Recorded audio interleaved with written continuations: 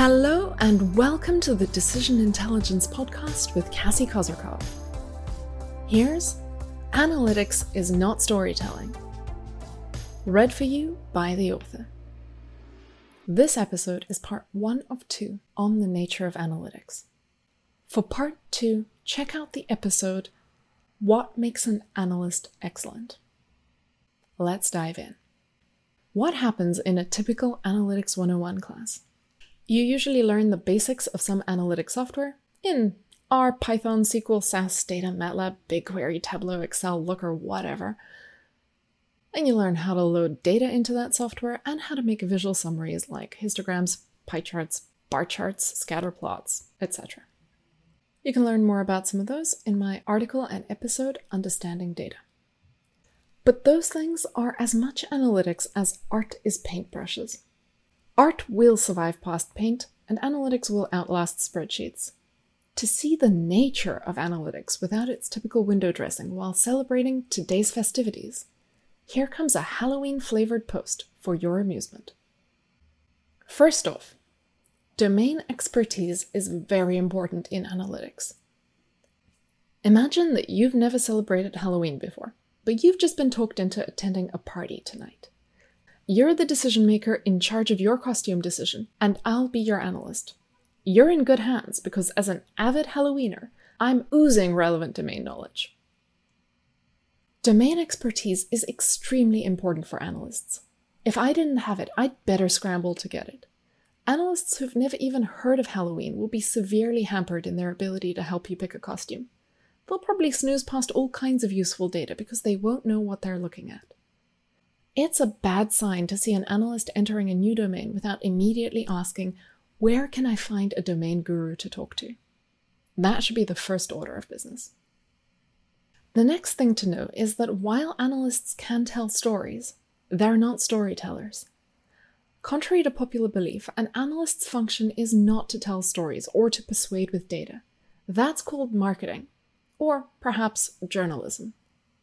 There comes a time in every adult's life where we have to market our work so that our stakeholders value us and do what we want them to. But let's call that dark art what it is and talk about it in a different episode. Sure, good analysts know a lot about human attention and can manipulate their audience, but that's a byproduct of one career that opens doors to another.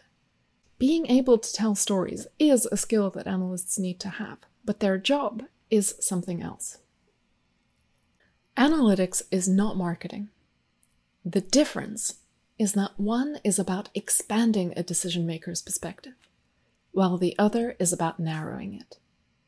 To put it in Halloween terms, my job as an analyst is not to convince you to don a cockroach suit like the one I ran around in 2 years ago.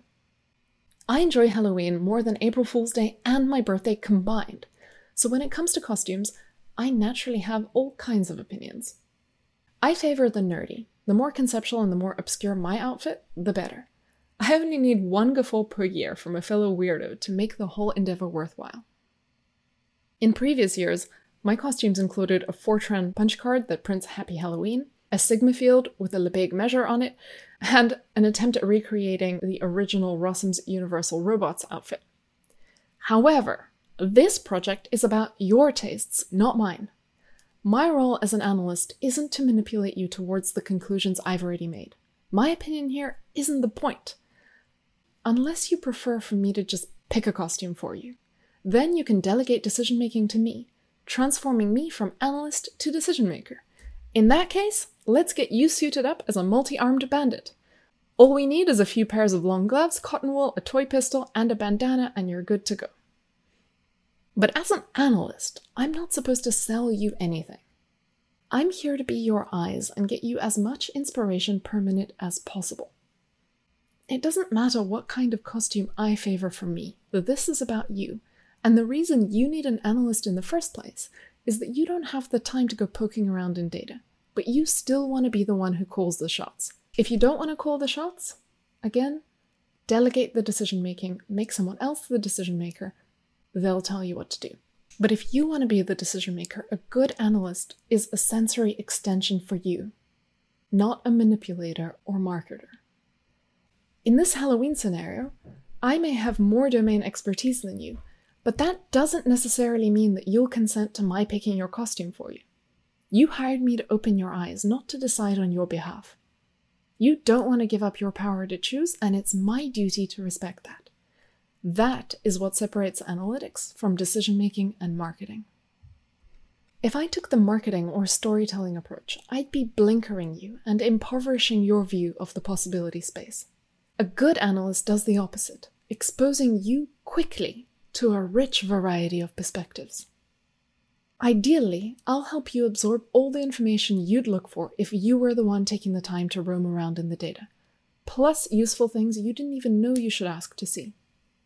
Now, do remember that tools are just a means to an end. There's Halloween information out there, and it's the analyst's job to find it, examine it, and filter it for you. Then make it easy for you to absorb as much of the promising stuff as quickly as possible. Whether I use R, SQL, C++, a librarian, or a search engine to surface information, it's all analytics.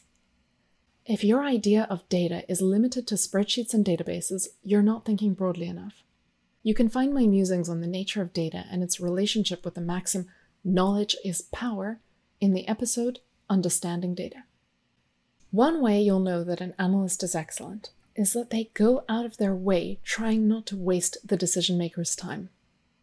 An expert analyst is serious about the virtue of speed. That goes beyond having quick fingers and looking things up.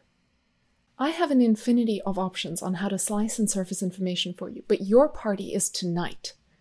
I'd be a daft analyst if I started bombarding you with inspiring, elaborate handmade costumes that you need to order several months in advance. We're on a timer here, and I've got to respect that. Before we get any further, I need to understand your relationship with the time-space continuum so that I have a sense of which costume stores you can physically get to. I should also ask about budget. I'd be wasting your time if I gave you too much information on outfits that cost an arm and a leg if your budget is a toenail. Now, I might still show you one or two expensive options, just in case these are the kind of unknown unknowns that might inspire you to reconsider your budget. But I'm not going to go all in on those options, because I need to respect your time. Speed to inspiration is the name of the game here. And the more I know about the data and your tastes, the better I can help you absorb and understand what's possible, so you can get inspired quickly. Knowing the nature of your event will help me skew my investigations towards what's most likely to be helpful. An indoor dance party is not a great place for spiky gear that can gouge out someone's eye, while an outdoor parade through the Arctic wastes limits your choices towards the warm and bulky.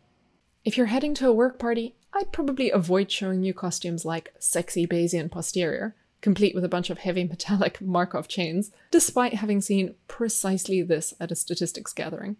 We statisticians are an interesting bunch. It's worth repeating that as an analyst, I am not here to funnel you towards my opinion. I'm here to help you form your own. Unfortunately, if you don't give me much information to start with, I'm on my own. I could maybe produce a list of the 3 closest costume stores to your coordinates, plus their business hours, maybe that'll be useful. I could give you an indication of their relative prices using an index of a few items that I could find at all of them. I could tell you that a typical US Halloween store has everything you need to put together a full costume, except the shoes. I could also survey my friends and produce a pie chart by costume color, so you know what you'd have to pick to blend in or stand out at a gathering with my friends, which might be completely irrelevant to the event you're actually headed to if your friends aren't like mine.